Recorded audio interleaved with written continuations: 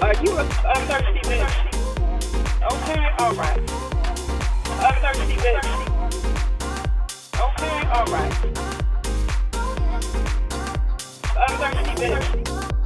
Are you a thirsty bitch? Or no. Welcome everybody to our 11th episode. It's 12, no? No, it's 11. Is it definitely 11? Yeah. I was going to say I wish it were 12 because that way we could have ended, like... We like evens. We like even numbers, but it's 11. we could say we've given you an extra one this season. Yeah, exactly. So welcome to our 11th episode, our special second episode of our mental health month. Do you know, when you get into this interview, you'll realise that you say things over and over again. I know. Well, I was drunk. By that point, had we already had an interview before, James? I think we had... I don't remember. You can't even remember. It's all a blur because this happened before we went into our latest lockdown, obviously. It's our last episode of season 3. Yay! Okay, then you can add the little claps because you had the claps. Remember? Fuck it, you know what? It's the last episode. I'm doing fuck all. Yeah, you can add the little claps. Okay. Claps. Yay! Yeah, so it's our last episode of season 3, and we are going to be taking a little break. When you say a little, it's like 3 weeks. I know, but it's a little break because we have a lot of people listening to us, so they're like expecting an episode every other week. But for the month of April, we are going to be logging off. We're going to be relaxing. We're going to be relaxing. Digital detoxing. As much as you can relax during these fucking lockdowns. Yeah. But yeah, we are going to be relaxing, and we're going to be coming back with what, Keith? Season 4? Is that the correct answer? Well, what comes after 3? It is. We're gonna change up the gear a little bit. Winter's been quite nice to get a little bit raunchy, a little bit sexy, a little bit intimate. Yeah. But I think now we're coming out of lockdown and we're gonna be into party season. Into summer mode. We are doing Thirsty Bitch season 4. Oh yes. And listen, we are going to be kicking it off with a bang. And we can't really give away too much, can we? We can't give away too much. I don't know. And this is one of these reasons we actually have our first 2 guests. We do. We already do have them already. Yeah, we've got new logos. We've got new pictures. We've got new guests. We've got new segments. We have. So, we're going to have a little segment with none other than Chris Vangie, yes. So he is going to be jumping on board on the Thirsty Bitch train for the summer edition. Yes. And we're not. That's all we can say. We're not going to say what he's going to be doing, but we're just saying that he is going to be part of Smegma. A smegma. That's what you get under your foreskin. So we are going to be doing so many new things, and we are really, really, really preparing ourselves for the summer season. So, without further ado, let's listen to, and I hope you guys really enjoyed, the last episode of season 3. Oh my God. Boo-hoo. With our special guest. It's James Bennett. Exactly. Welcome to the Drunk Bitch. What's that voice? Who's that voice? Thanks for chirping in, James. I know. So listen, we have a very special guest today. We kind of wanted to invite our guest to talk a little bit about what it's like to, go through the issues, go through the systems, go through the motions of mental health motions of... There's a lot of words coming out of your mouth. Honey, that's not the only thing that systems comes out of my and mouth. motions and things. So we wanted to invite him because he has been on our podcast before. Oh. And that was a podcast that Keith wants to forget. Is this why we need to do like a telenovela like flashback? We do. Play one of the like most iconic parts. Yeah. So trigger warning. We are going to be talking about a lot of things that could possibly trigger a lot of people. When you talk about trigger, I see it in the sense of trigger. Oh, she's going to get triggered. Rather than like, this is going to provoke an emotion. Girl. That must be a generation thing. No, it's not a generation thing. But trigger's like that, isn't it? No, she's triggered. No. That's just because you know me from being triggered. Ooh. Our guest today is none other than Keith. Oh, I think I've got an applause coming up. Yes. It's James Bennett. There we are. Oh. Hello, Thirsty Bitches. Can you hear that through your headphones? Yeah. I'm assuming you did because I never tested. Yeah.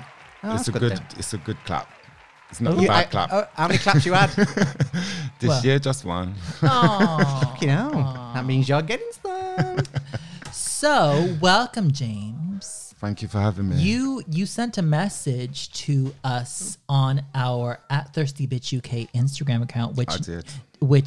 To be honest, we've been blocked from, or we were Oh, blocked from. that So that's again. why we did not reply to you sooner, because we were blocked from that account. So, I wanted to kind of like take a little bit of a moment to say what you wrote was actually very inspiring in terms of what we were planning to do anyway with mental health.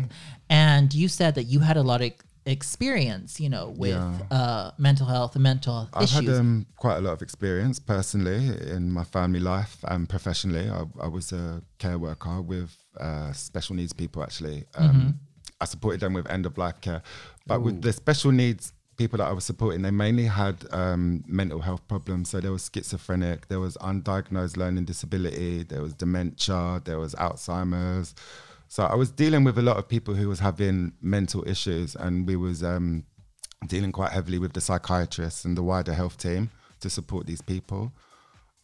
Ultimately, 6 of those people that I was supporting wasn't my fault, so don't come for me. Naturally, life progression, they passed away. Okay. And that I thought was quite a hard struggle for me. It affected me mentally and emotionally. So I moved into children. Hopefully that's going to stay around longer, but children are just as crazy. Can I say, when you went into the end of life stuff, was it something that you interviewed for? No. And they said, oh, did you get the job and go, by the way, you're going to deal with people who are dying? Very much that, Keith. But what kind of preparation did you get or support for preparing you for something like that? You don't really. When I was working in care, that was a good 10 years ago now. They didn't. I got told I was going into work with elderly with learning disabilities, which was fine. And obviously, I think they assume you're going to think elderly people, end of life, it comes hand in hand. But I didn't never have no specific training to deal with people passing away or with their end of life care. What we did have was that when somebody approached the end of life, the palliative care team came in.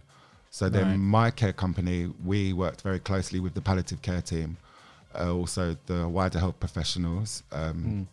So there was one lady who we she passed away. She had cancer. She had dementia. We worked with the wider health team, and she passed away at home in her bed with her care team around her. She was the only person. She didn't have no family. No. So care team was her family. So, we made sure that she had the best and that we was there with her. But when that person's passed on, who looks after you then being the care worker? Because you can't just switch. I think switching your feelings off is something you learn. You can't just say, someone's died, I need to detach emotionally. Yeah, I mean, for me, at the time, I didn't have no support from that, unless it was from my management team. And then, you don't really want to go to your boss and say, I'm finding this hard and this and that, because then the fear is that she's or he is going to think you can't cope with the job, and then you'll be gone. You'll be But gone. is that not a natural feeling? People are human. I mean, I know that your job requires certain things. My boss, I remember very vividly her telling me that the more I dealt with it, the less it's going to affect me, and the more I'm going to understand it, and I'll grow to appreciate what end of life is. And to her credit, it has. I mean, Well, that's like pushing a child into a pool without not knowing how to Well, swim. I think that's kind of like you push them in and you kind of like hope for the best. yeah, I think their philosophy was that, we're not the only carers there. Like I say, like, it was the care team, but also my management were very involved with all of our clients. So management would be popping in every day to see us to make sure we was all right. Are you okay? Do you need anything? Are you doing any da-da-da-da? To sit you down and say, how are you feeling about this situation? I mean, there was one gentleman who he was dying from aspiration pneumonia, and he went into a coma. We knew that he wouldn't be the same once he come out of it. So the doctors and the care workers and his advocate, we decided that the best thing for him was to turn the life support off. Did he sign a form saying that's fine? Well, he had the NDNA on him anyway, do not resuscitate. So, if he did go into cardiac arrest, he wouldn't have been awoken. His advocate, who'd been working with him for 20 years, knew him very well. And she's, if you're somebody with mental health or a learning disability, to have an advocate fight your corner is a very powerful thing. And she knew him very well. And she was, it wasn't just him. He had two. But yeah, no, there wasn't anything to prepare you for it. There wasn't any to come back. It was like, So how did you prepare yourself? What tools did you give yourself to cope with death? I think I mainly just spoke openly. I think, in care settings, you're dealing with people in life. So, you can't really, any question isn't a stupid question. If you have a question, you need to ask it. So my management were great. They really were great. I have a lot of respect for her and love still. But yeah, you could ask her anything and she would tell you something, and it'll be like talking to your mum, and then you go home and you'd be like, okay, I told my mum my problem and then I'm going to go home. But then in the back of your head, you still got in it. I've just told my boss that I don't really like doing this. I don't really feel comfortable doing that. I don't. How long is she going to keep me in this project for?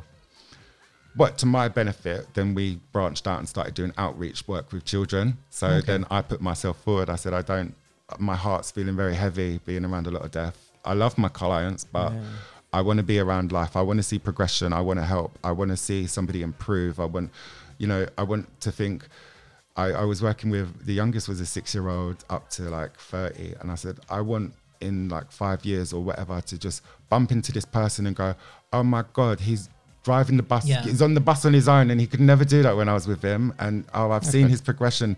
And that's why I went into children. But there was a lot of other struggles within the children's services. Of course, from adults. No job is going to be perfect, but I think it's quite interesting because right off the bat, what we're talking about is based solely on what you were doing as a care worker.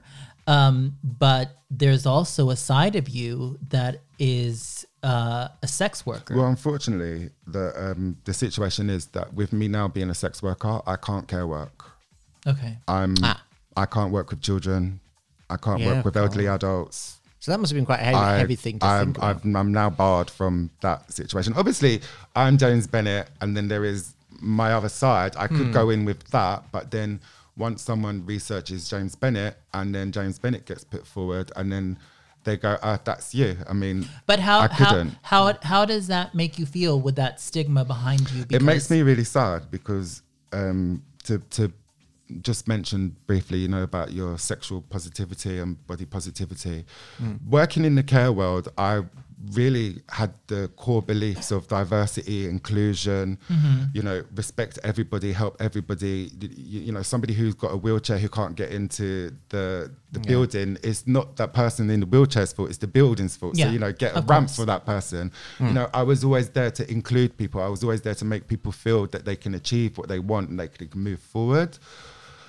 But, they now see it that I'm a sex worker. Because you said that when you was a social care worker, you met your fiance, and we're talking female fiance on that. So it's kind of like starting a new. The sex work is like starting a new chapter, isn't it? So here we go. Let's talk girls. Well, for actually, real. I'm really glad. Let's not. I'm really glad you brought that up because that builds into part of my mental health. Yeah. So. Being a young gay guy growing up, you get a lot of shame from your family, from the social environments. Don't hold your hand this way, like with a little bit arch. You look gay. Don't talk like that. And I've always spoken a bit effeminately. I've always had very feminine mannerisms. So when I was in the care world, I met my girlfriend, who was my manager, my boss. Oh, is that allowed? No. So we kept it quiet for a while, probably about 2 years. Oh. Now, I know you said you were bisexual, but how did that boss? Because she was old enough, but she was taking that kind of. I'm doing this she was only 2 years older. Yeah. But as a manager, she's an authority figure. Yeah. So, at what stage did she make the move? Yeah, she did actually. What a bitch. She did. She made the first move. I but again, this was me. It was somebody saying, "Oh, you're gay," and I'm like, "No, I'm not. No, I'm not." And it was like, "Prove it." And I was like, "Okay, tongue down your neck." Prove it even more. Okay, cool. Spread your legs, stick my dick in.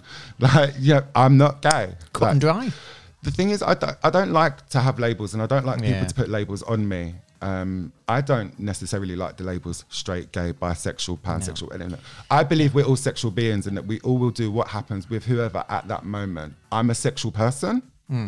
I have sex with a lot of men, but I would just say I'm a sexual person, but You're a sexual being. yeah. Yeah. So I was with my girlfriend in the care world, and then I remember watching on TV a program about Grindr, and it had a girl from Hollyoaks in it. I can't remember her name, the actress, but she was talking about how Grindr's there and that everyone's having so much easy sex, and I was like, Grindr? So I typed it into my phone, got the app up, and I was like, oh, men. Okay. And I was like, I've always had like the attraction towards men in me ever since I was a child. I know it's always been there. My mum and dad would take me to the pub and I'd be like sniffing the air when my dad's friends walk past because I like their cologne or I like their aftershave or I just like something, but I never really understood what it was. Endorphins. Yeah, it was just like, their pheromones, like, yeah, man. And that was as a child. A man. A man. So it got to the point when I was with my fiance, she'd now become, So how did it go from a dare to fiance? because I'm somebody who doesn't like to let go. Okay. So if somebody is in my life, I won't like to let go of them. So you did love her, I did love her, but then I also fell out of love with her. but you did love her enough to I did at the start, yeah. Yeah. And she is actually part of the reason when I went through self-harm. So that was when she broke up with you, but you were so scared that you maybe like used self-harm. Yeah, what happened was I didn't really know how to deal with it. And a friend of mine was self-harming and explained to me all about how she felt a release from it and da-da-da-da-da. And I thought, okay, so if I self-harm, then the physical pain is going to dull my emotional pain and I'm not going to think about it because I'm experiencing my physical pain. So when I was cutting myself, that was the only one time when my emotional pain got blocked off, when I was actually physically cutting my flesh. Yeah. It's a bit like overeating. Like, people that eat to Yeah. It's emotional And then suppression. as soon as I'd finished cutting and then I'd seen the blood and then my emotions then waved even tenfold on me because now I've got physical pain, I've got emotional pain. Yeah. And then further on, it didn't help because then people was asking me, what happened to your arm? Why have you cut yourself? Why did you do that? And then it was drawing more attention to a situation that I didn't want to go through and I didn't really want to talk about. But anyway, that kind of fizzled out. And I just realized that I didn't like the extra attention that it brought to me. Yeah. And I didn't know how to deal with the rejection. I didn't know how to deal with the loss of that. I was scared that I'd lost my girlfriend and that everyone is going to think I'm gay. So it was mainly the gay thing you're trying to prove you weren't. Yeah, so you didn't know how to handle that situation of, your one last shot of being straight and also being accepted in a world that is mainly straight. It got to a point that, like I was saying on Grindr, I found Grindr and I was sleeping around with all the guys. I was cheated on her a lot with guys. Never with a woman, but with guys. There was the burning desire in me to get cock. I wanted man. I wanted to be with a man. I wanted to explore that side of my sexuality. And I felt that my pending nuptials was going to inhibit that, and I didn't have time to explore my life, that I was closed in, and I felt my whole world was closing down on me. Like I could see, I'm going to get married, I'm going to get a car, we're going to have a child, we're going to live in this house, this is going to be my mother-in-law, this is going to be this, and then we're going to have more children. And it really freaked me out. And I felt that in my life I have still so much more to explore. I'd been on Grindr, I'd been dating guys, and there was this one particular guy that I got very close with. And I remember laying in his bed thinking, I feel more comfortable here than in my own bed at my place.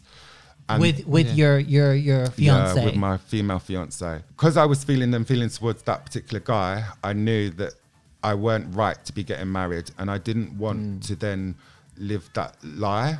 And I didn't want to also ruin her life.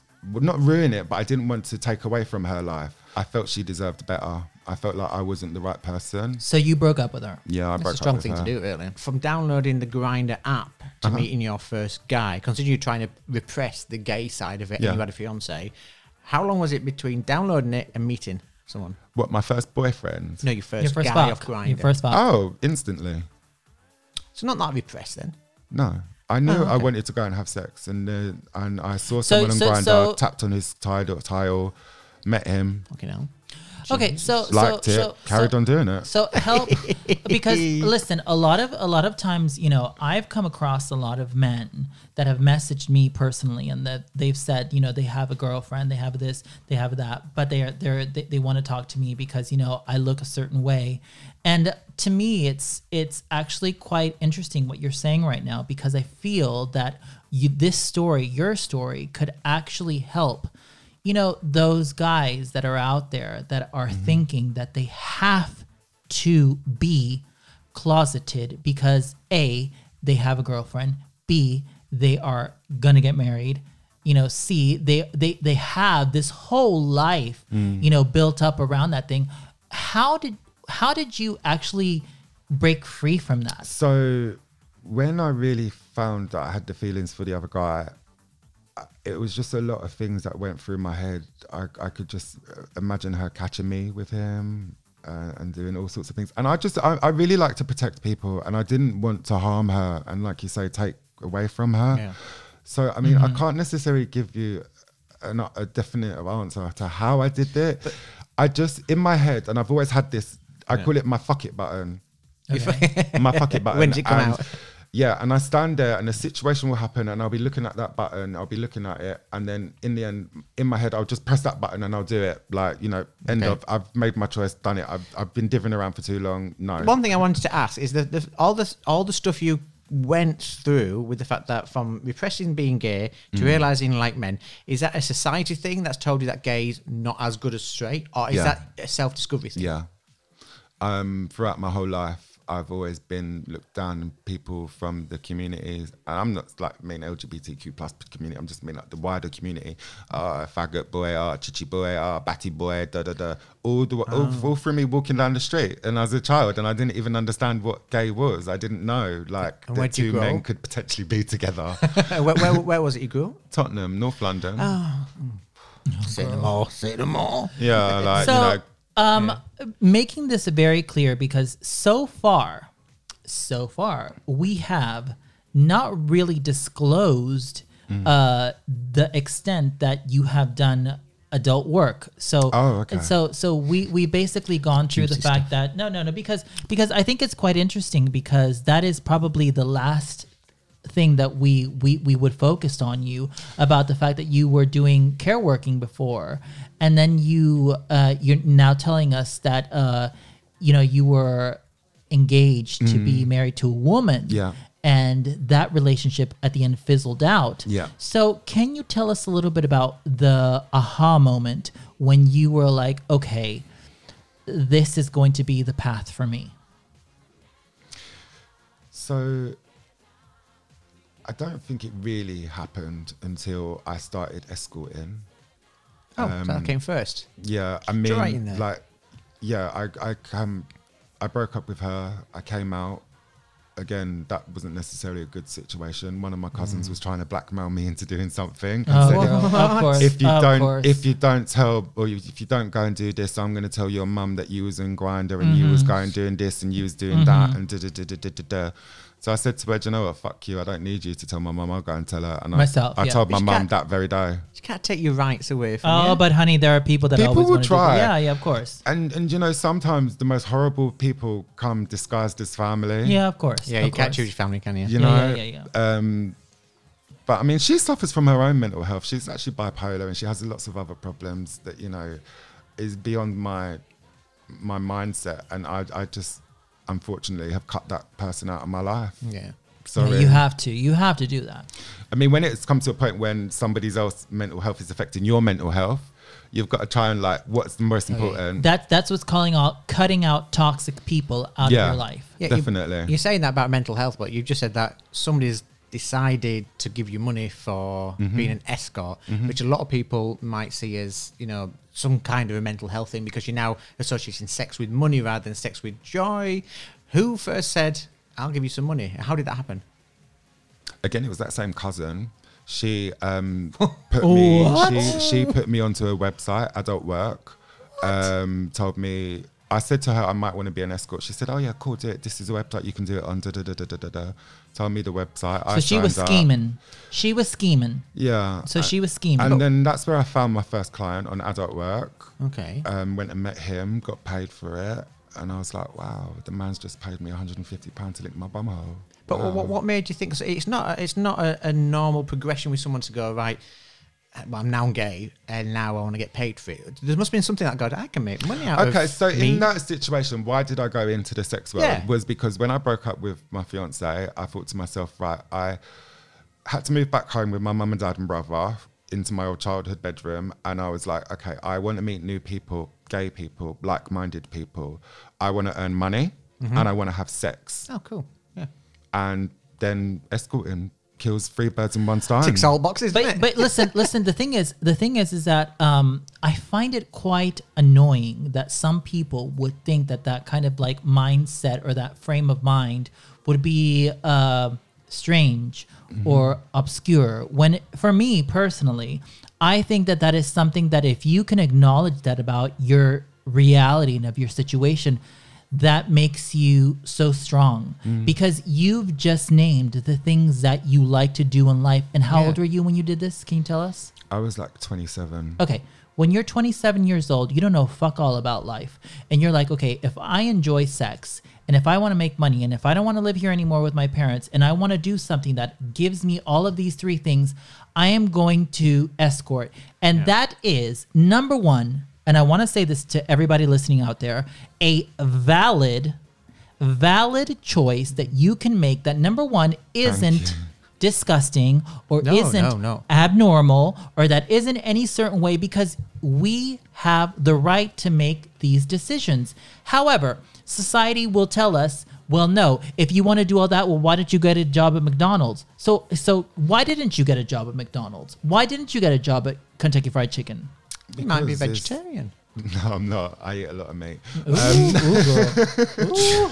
Why did I go into escorting? I think rather than McDonald's. Well, it's sales, sex and money. Sex and money, you don't get that at McDonald's. I think, Michael, the main reason was that I just really wanted to meet gay people who were like-minded. And I just, I'm not an escort who just goes in a revolving door and in and out. I do tend to make a relationship with my clients. A connection. Yeah, and I've maintained a steady client base for the last 3 to 4 years. Yeah.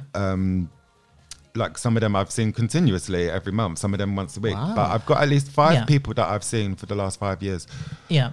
And I just think it's really important to kind of like, because of what you have told us from the beginning of, you were a care worker, you were actually banned from care working because you started doing escorting. And, it's quite unfortunate that because you choose to go down a path of escorting that you would be banned. No. I think do you know what it is? I think people don't necessarily know I'm an escort.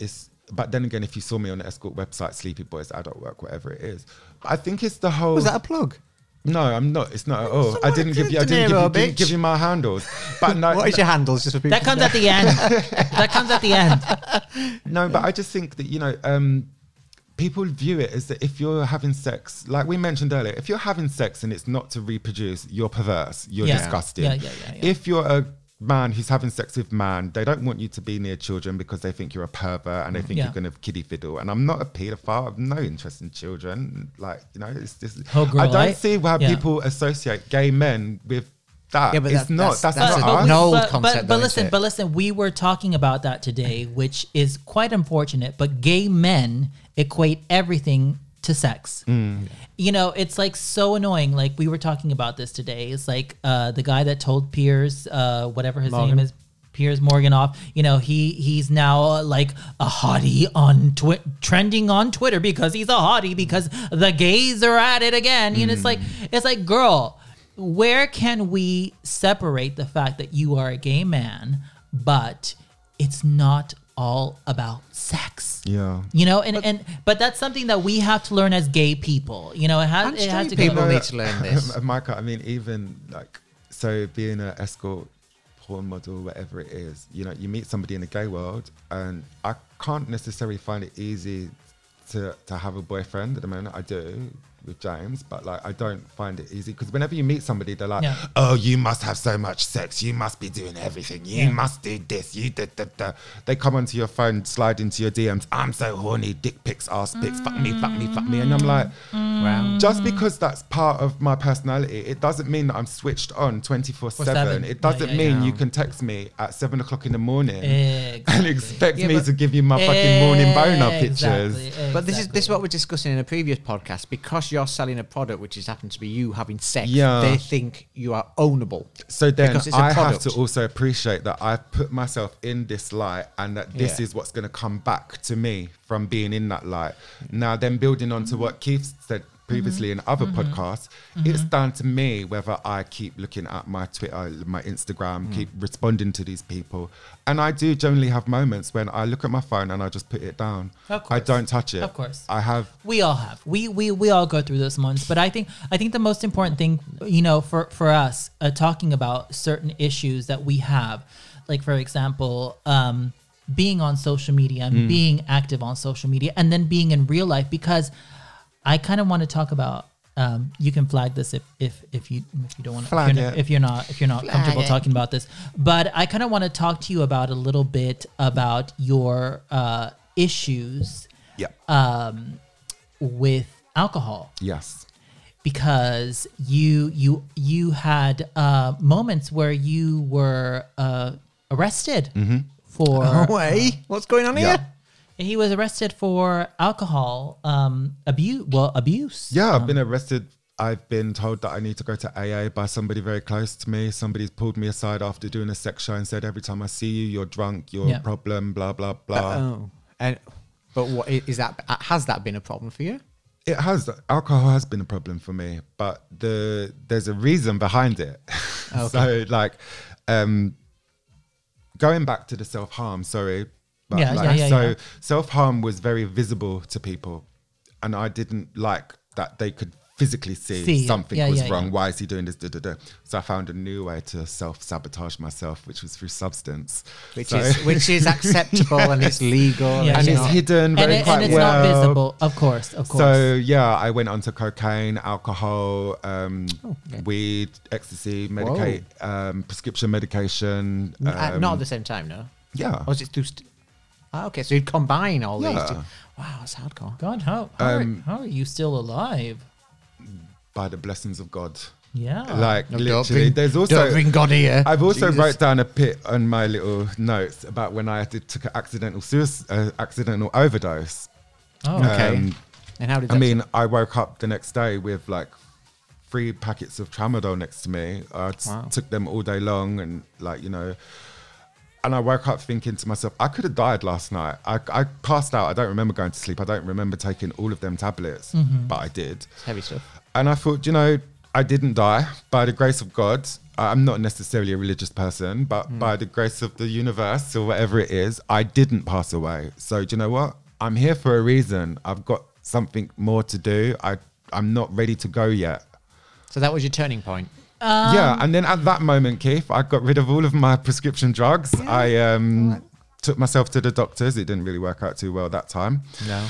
Why? This is something that I wanted to raise here. Very important, that just because you decide to pick yourself up doesn't mean that further down the road you will fall back down again.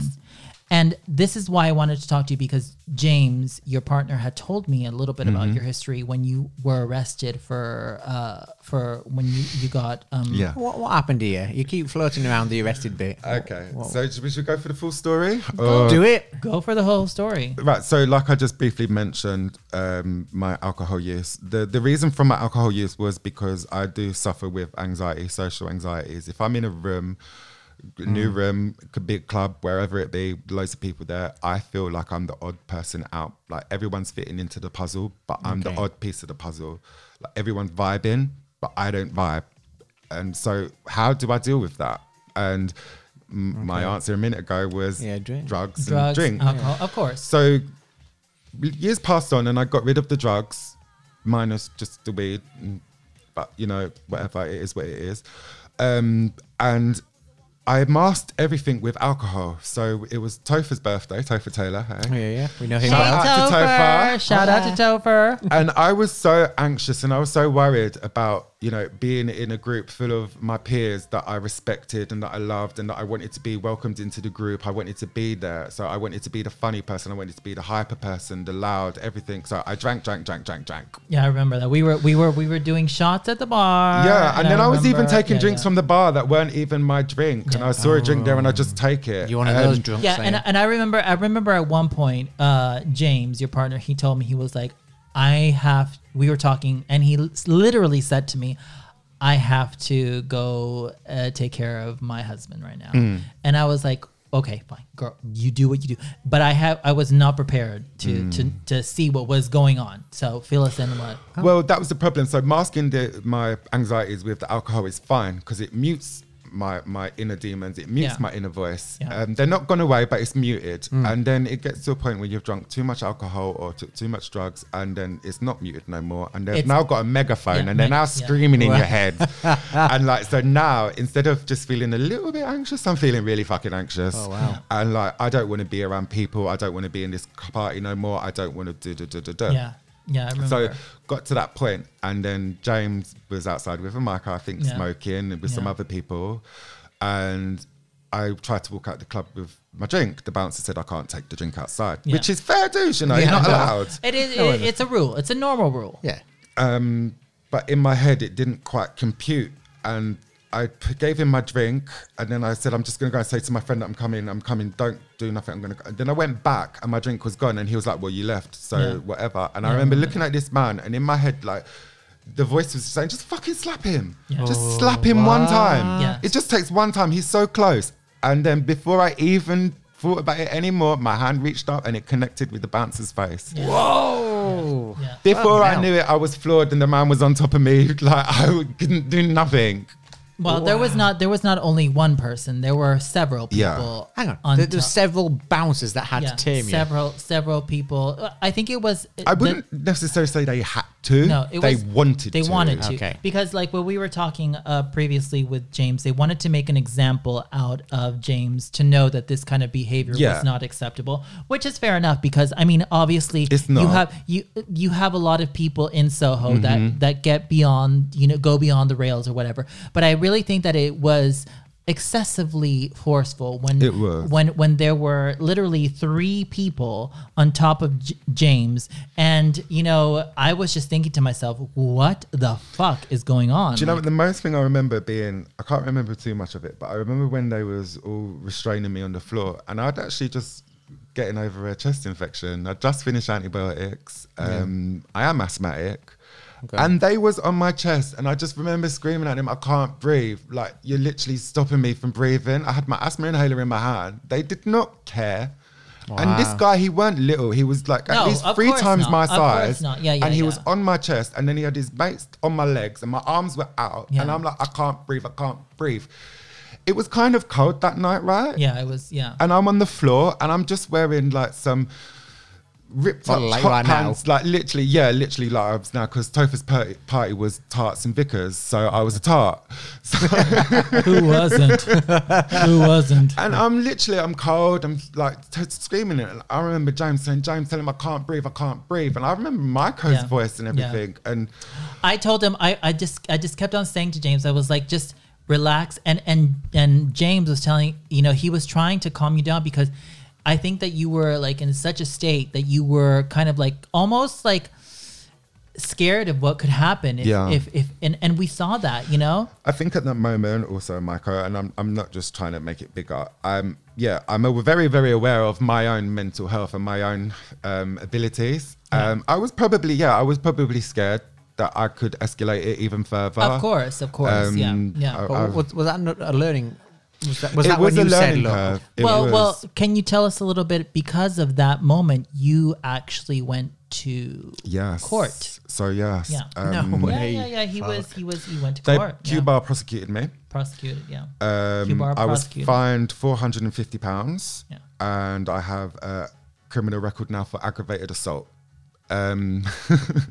Which, by the way, he literally did not do anything at the point where, besides of slapping the first bouncer, then there were three on top of you. It is wrong, but I think what but followed was a bit excessive. Yeah, there were 3 people on top of him, and I remember that very clearly. Yeah, 3 people on top of him trying to calm him down, and I remember James saying to him, "Is like, you do not need to be on top of him." It was like, and it was just such a situation. It was. I mean, also James is somebody who has an SIA badge, so he's also knows how to restrain people. He's first aid person. So, you know, when you're at clubs like SBN and people are taking something and they've gone some way, James is the person who helps them. They don't James take anything at SBN, surely.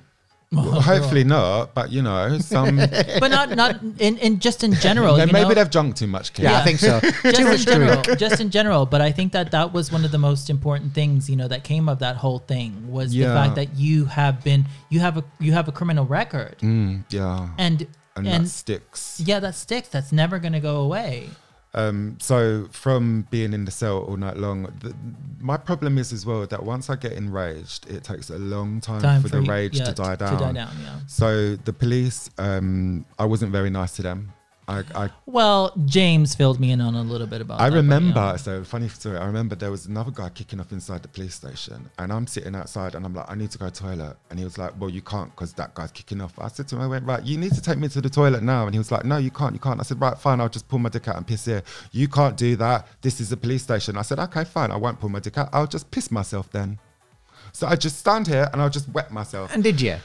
No, they fucking took me into that toilet quick. Because they didn't want to. They didn't want to deal with a pissy drunk. Of course. Well, the thing is that I think that, you know, during that time, I remember James messaging me afterwards because I was very, very aware of what was going on, you know, and I was very kind of like.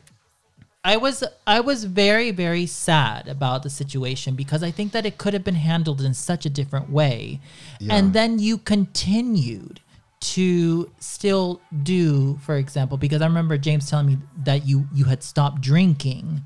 How long had you done that for? I stopped drinking that time. Yeah. Probably for a couple of months. Yeah.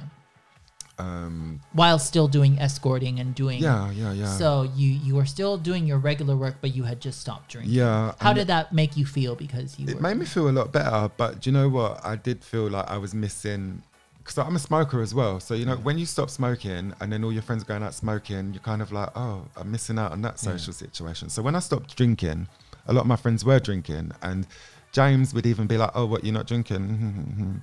Okay, good for you, babes. You shouldn't be drinking. But it was kind of still, there was a little bit like, oh, my friend's still not drinking. I've still not got my drinking buddy. It's like you were the Debbie Downer of the group. Yeah, I mean, it was very respectful.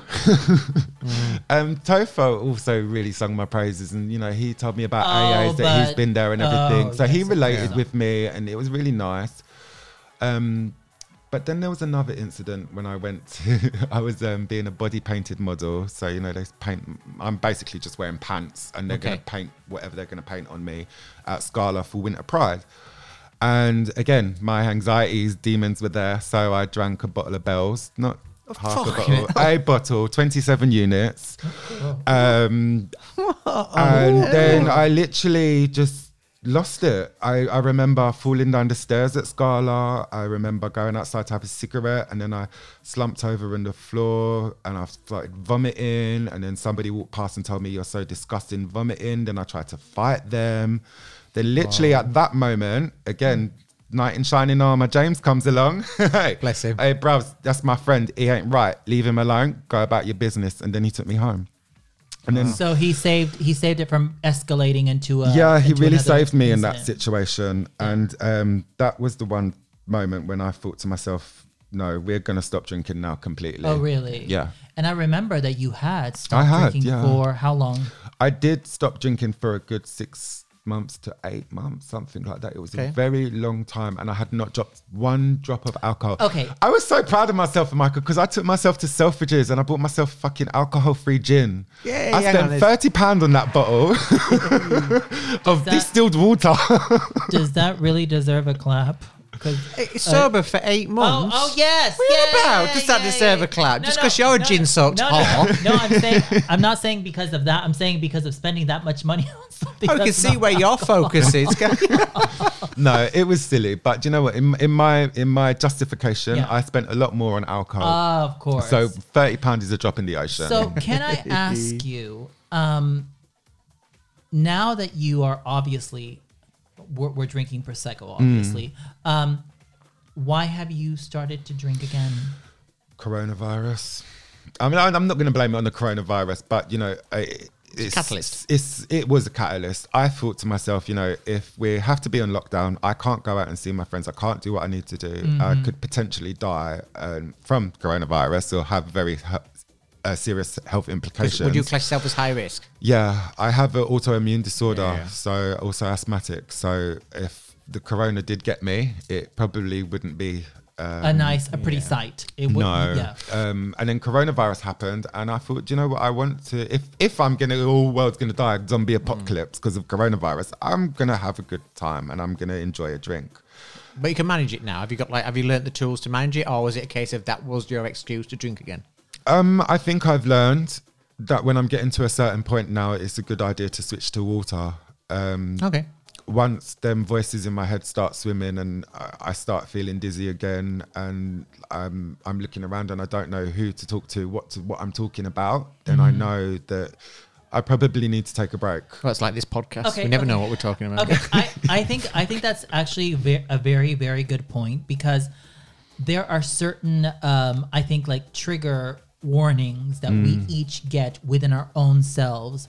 And I think one of the most important things that if we could possibly say to anybody that is actually going through, you know, mental health issues, one of the most important things that I think that we need to mention is to listen to yourself. Yes, definitely. And if that self is saying you need help, if that self is saying stop, if that help is saying whatever, listen Do you know to what? that voice. The hard thing is that when you're listening to your voice and he's telling you you need help and you're acknowledging, yes, I need help. And then you take yourself to the GP, to the psychiatric hospital. Yeah. Similar to Chris in his podcast, he was feeling suicidal and went to them and told them, look, I'm feeling this type of way. And they said, okay, thank you. We'll call you. Oh, yeah. I remember And Chris said he that. had nothing. I mean, for me, I agree. I'd initially went to the GP when I was 18 years old and told them I was feeling depressed and I was having problems, and they put me on sertraline. Yeah. Which was fine. I mean, antidepressant. I had to go through a few different types of antidepressants before I found the one that worked for me, because some of them actually do. And was sertraline one of the bad ones for you? No, citralopram was the worst one. It made me feel like I was on speed. It just made me feel like I was so much and more energetic than what I usually am. That gave me sexual dysfunction. I couldn't come. Thank you. I could be wanking for hours. I could be fucking as hard as anything, and I just couldn't come. Yeah. So that was when I went to the doctor that time. And that was hard, because I went there and he was like, oh, no, I don't think you're right. And I had to go back because I was experiencing a problem with my aunt who's got very severe mental health. And she was being groomed by somebody of another nationality to get pregnant so that he could get a visa. Wow. And it really made me feel powerless. And that's when I feel powerless, is when my emotions tend to really go crazy. And when I feel trapped is when I really can't control it. And I'd explained to my doctor that I was having really vivid images in my head of harming this man and causing him some damage. And I told him that I'd really enjoy it. I'd really enjoy doing something to him, and I would laugh as I do it. And the doctor told me, you're depressed, here's sertraline. Great. Yeah. Well, it wasn't quite like that. It was another drug, and then I had to get onto sertraline. But you know what? The thing is that I personally think that... The problem was that was the first time, but I had to go back a couple of times for them to really understand that I actually do have a problem. Like, no, actually, this boy is not right. Because it wasn't until I went back to the GP after the Topher birthday incident, after the Winter Pride incident, and I had James on my shoulder, and I took him into my GP with me, and I broke down in front of the GP, and I said, something's not right inside me. It's like the good voice, it's like the Jiminy Cricket has gone. It's like I can't hear him anymore. all I've got is just fucking do it. Just slap him. Just take that drug. Just drink that drink. Just fuck it. Who cares? Press that fuck it button. Do you know what the funny thing is? I think mental health is a bit like what postnatal depression was in, say, like the 80s, because that was not a recognised condition. It was like people having a lot of these depressive states after giving birth, and it's not recognisable. And I think it's taken, especially during the pandemic, now we're saying everyone's on the mental health bandwagon, but you've had it since you was 18, and you know, obviously you're older than that now, but it's taken something like this to everyone go, actually, we have an issue with mental health, especially with men. Well, I'm in my early 30s now, and I'm just realising and coming to terms with how I am as a person and how I can navigate my life when I have these feelings of, you know, these high feelings. These, like, I want to do everything, you know. Do you want to book a holiday? Let's go to Las Vegas. Oh, well, let's go to Australia instead. No, fuck it. Let's go to Kuala Lumpur. It really will. I would be like that. But, like, then there's times when I just can't even get out of bed, and I'm just like, I don't want to see the world. I don't want to. But that sounds like a bit like a bipolar episode. You know, at one extreme you are over. I mean, I think Chris is maybe a bit more. The guy that we had on the podcast before, he knows someone was bipolar. There is two cases of bipolar diagnosed within my family. Oh, well, there we are. Okay. God, I was talking shit. No, but the thing is, So it's that, very likely that I'm on the spectrum. But you know what? The thing is that nowadays, I think that one of the best things about living in our current society is that if we search for help, that doesn't mean that you have to go through a GP or whatever. No. If we search for help, we can find it. Yeah. Whether that be through charities, whether that be through support groups, whether that be through anything. And if we can leave anybody with anything, let's say on a more supportive note, can you tell us a little bit about where you are right now and how you have managed to come forth through a bleak experience? Right now, I'm at a place in my life where I don't have an actual mental health diagnosis. Okay. What I do have is some letters from the NHS.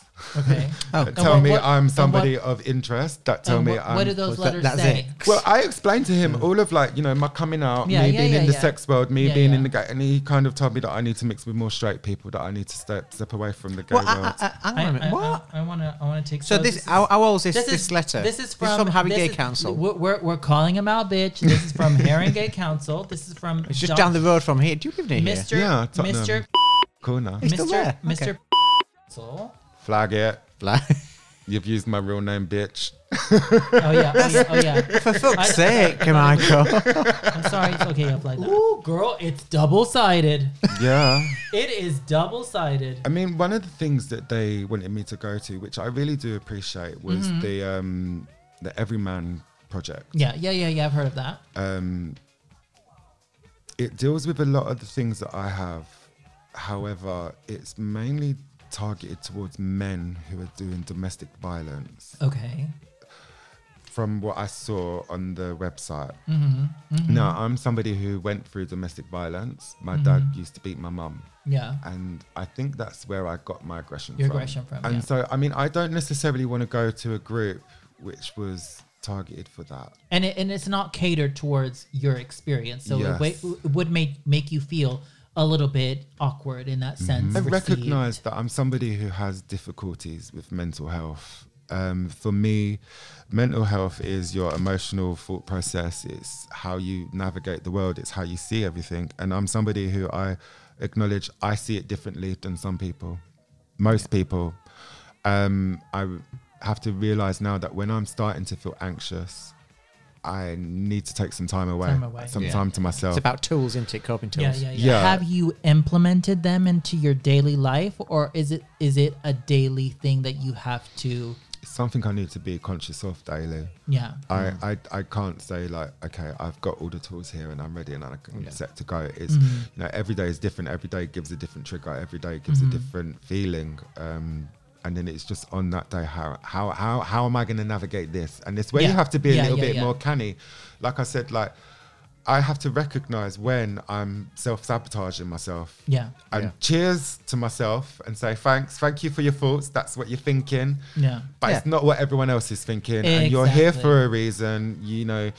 But I mean, one of the themes that's throughout this, you're saying that there's something telling you, it's like a voice, I'm simplifying it, but there's a voice telling you this is what people are thinking. Yeah. My internal monologue. Yeah, that's, I mean, I think a few of us have suffered from mental health, but I think they might react differently. That sounds something more on like, not want to say, but like a schizophrenic kind of scale. Well, that would be if I had multiple voices, right?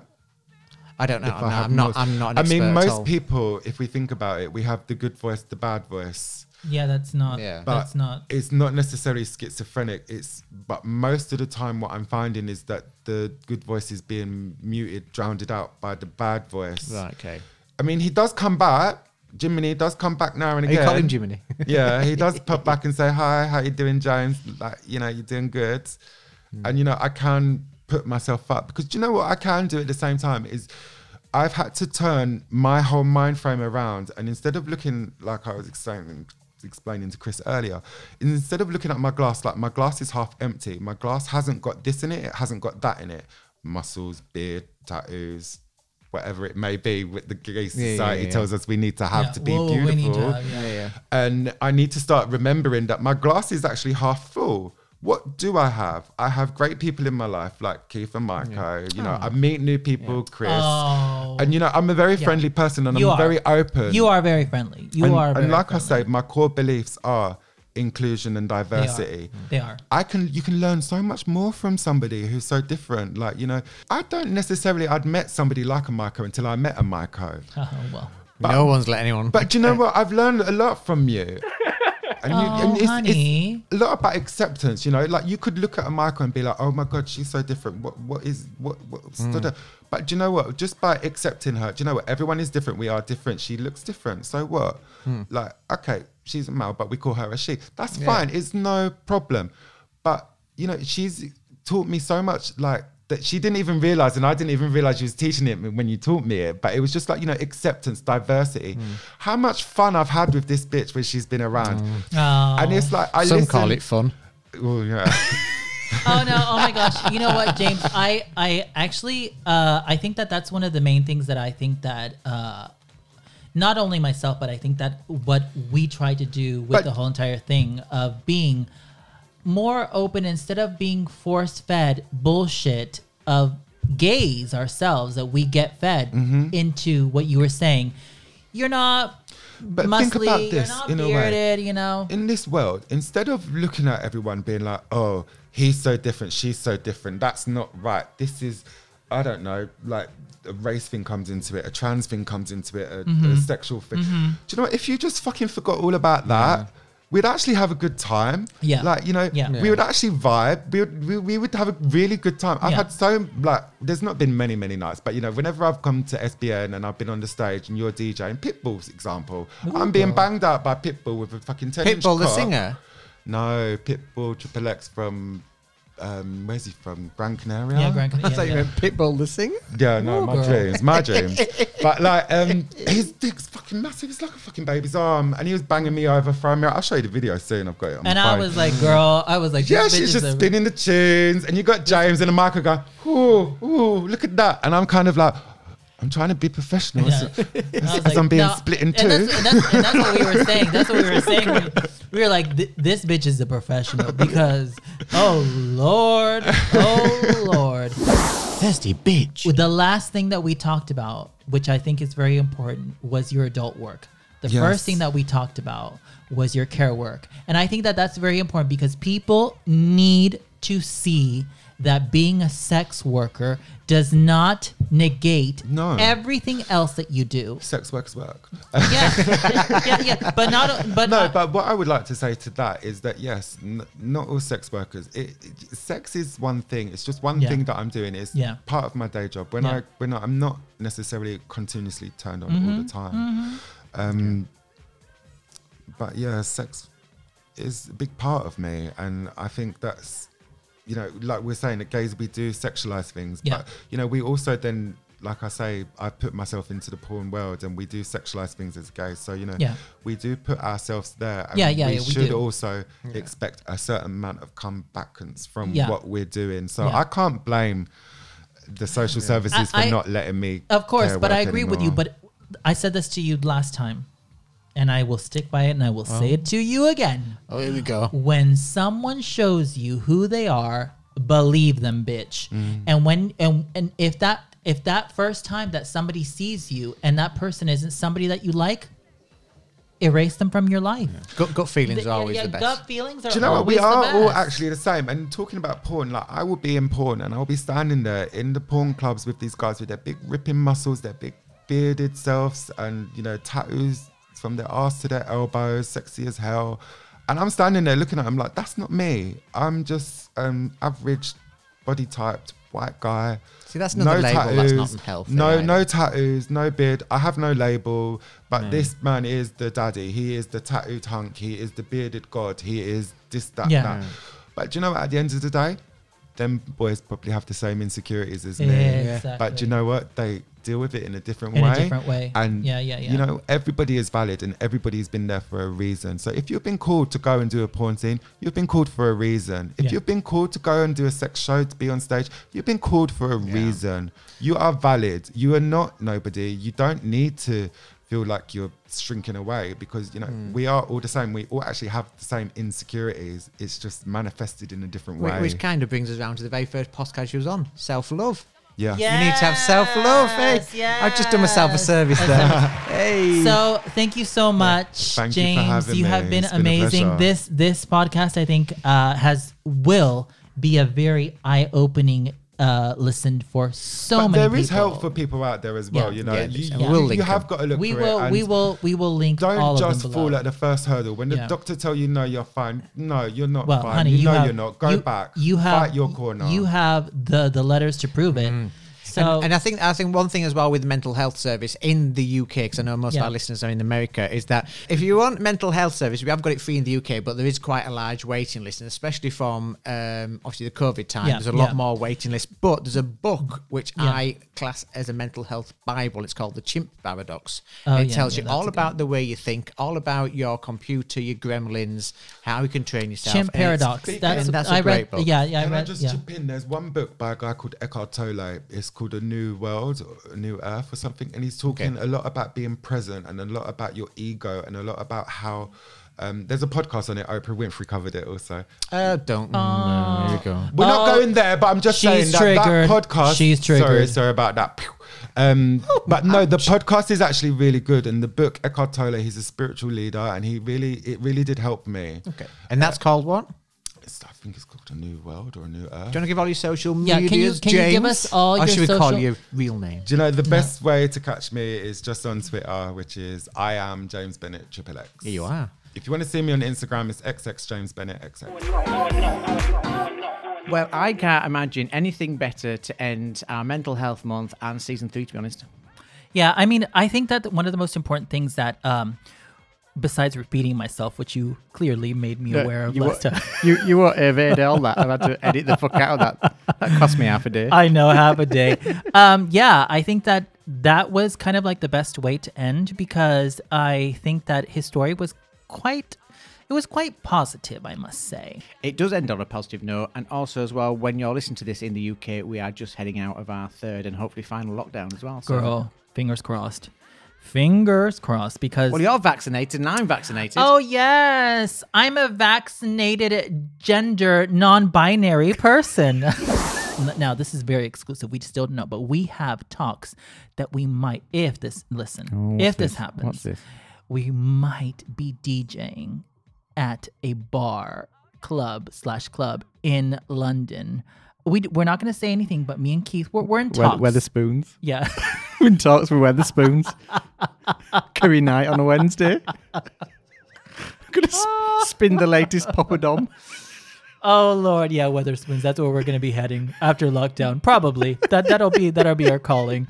Yeah, so that's all we're going to say. We are going, but we will keep you updated. If anything happens, we will tell you on the first episode of season 4, which airs. Well, I wanted to do May the 4th. I know, that But that's a sounds so good. Tuesday, not a Friday. Oh no, but we can do it for May the 4th because May the 4th is like May the 4th be with you. Yeah. Yes. We'll hijack that one. Yeah, we'll hijack that one. Thanks, Stephen.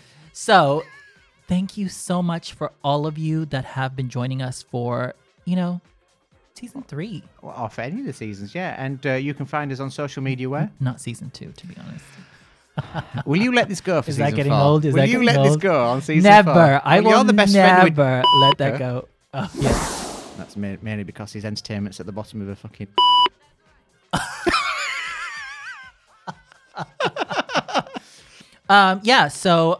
Keith, would you like to say a few goodbye words for this month? Yeah, I'd like to say a big thank you. Season 3, I think, has been a turning point for all of us. One, we started it in lockdown. Yep. I think what we've managed to achieve in regards to listeners affecting people that have listened. We've had a lot of emails and correspondence. Tons. And I think we're doing something right for once. Yes. I think it's really important to say that if you like and if you support this podcast, make sure that you show us by leaving a review on, Apple Podcasts because that helps us a lot.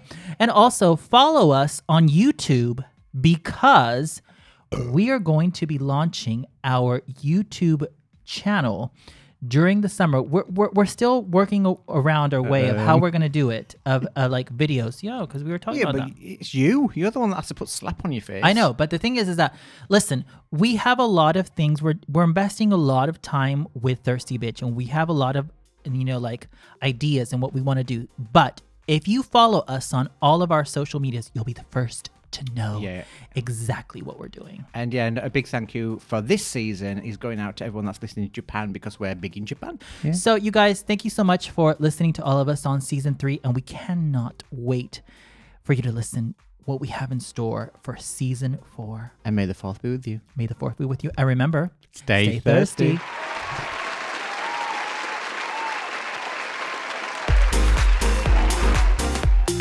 Are you a thirsty bitch? Okay, alright. A thirsty bitch. Okay, alright. A thirsty bitch. Are you a thirsty bitch? Or no?